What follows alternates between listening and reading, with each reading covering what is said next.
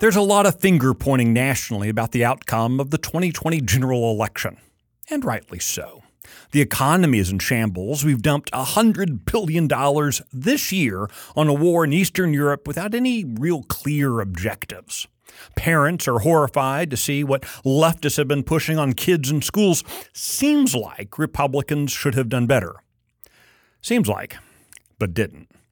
I'm Michael Quinn Sullivan with a reflection on life and liberty.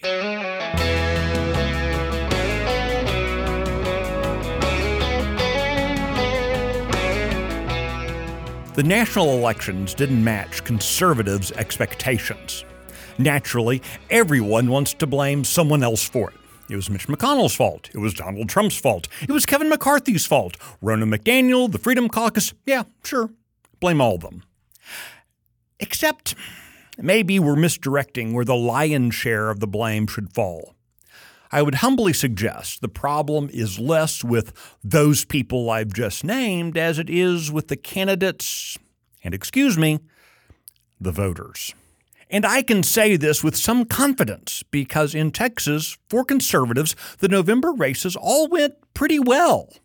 Could have been better on the margins, I guess, but there were few glaringly horrendous outcomes. Statewide, Republicans earned double-digit victories, whether you're talking about our cautiously establishmentarian governor or our rabble-rousing Biden-suing attorney general. Texas voters grew the lead of Republicans in the congressional delegation as well as in the state house. The Texas Senate could have seen a pickup, but only in a swing seat where the narrow margin almost makes it an elusive moral victory, if nothing else.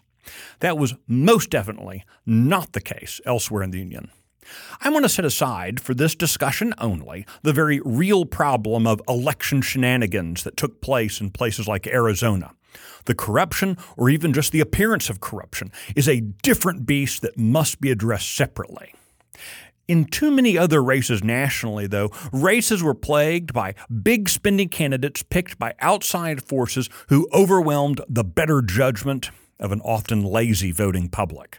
It's not without reason that D.C. used to be called Hollywood for ugly people. We're a celebrity-obsessed culture, and politicians lean heavily into that and trade off it. In our quest for interesting candidates, we end up with subpar, if high-profile, losers as a result.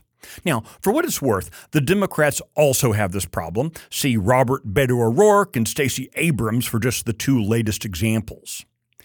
What gets traded in this, more often than not, on the Republican side, are the citizens' rights and liberties.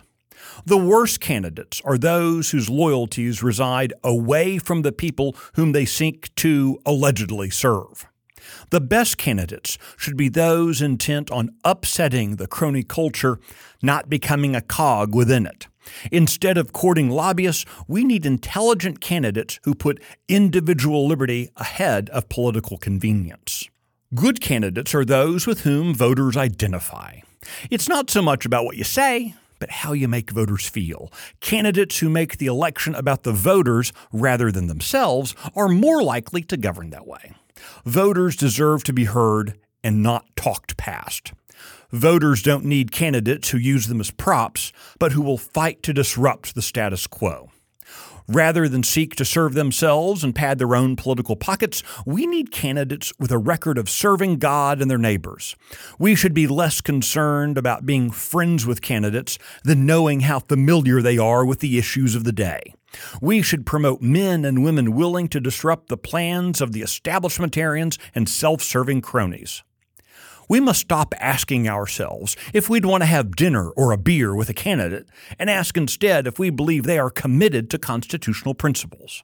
If voters are going to pick better candidates, we must better understand our own expectations rather than meekly accept the policy pablum we're offered.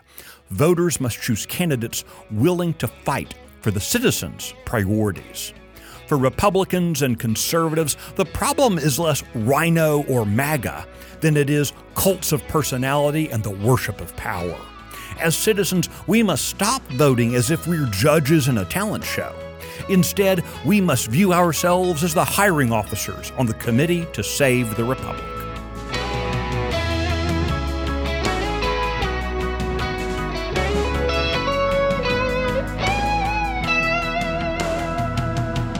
If you like today's podcast, be sure to subscribe, rate it, leave a review, and encourage your friends to listen. The Reflections podcast is one of many presented by Texas Scorecard. This edition was produced by Luke Marshall in the 1836 studios, and I'm Michael Quinn Sullivan. Thanks for listening.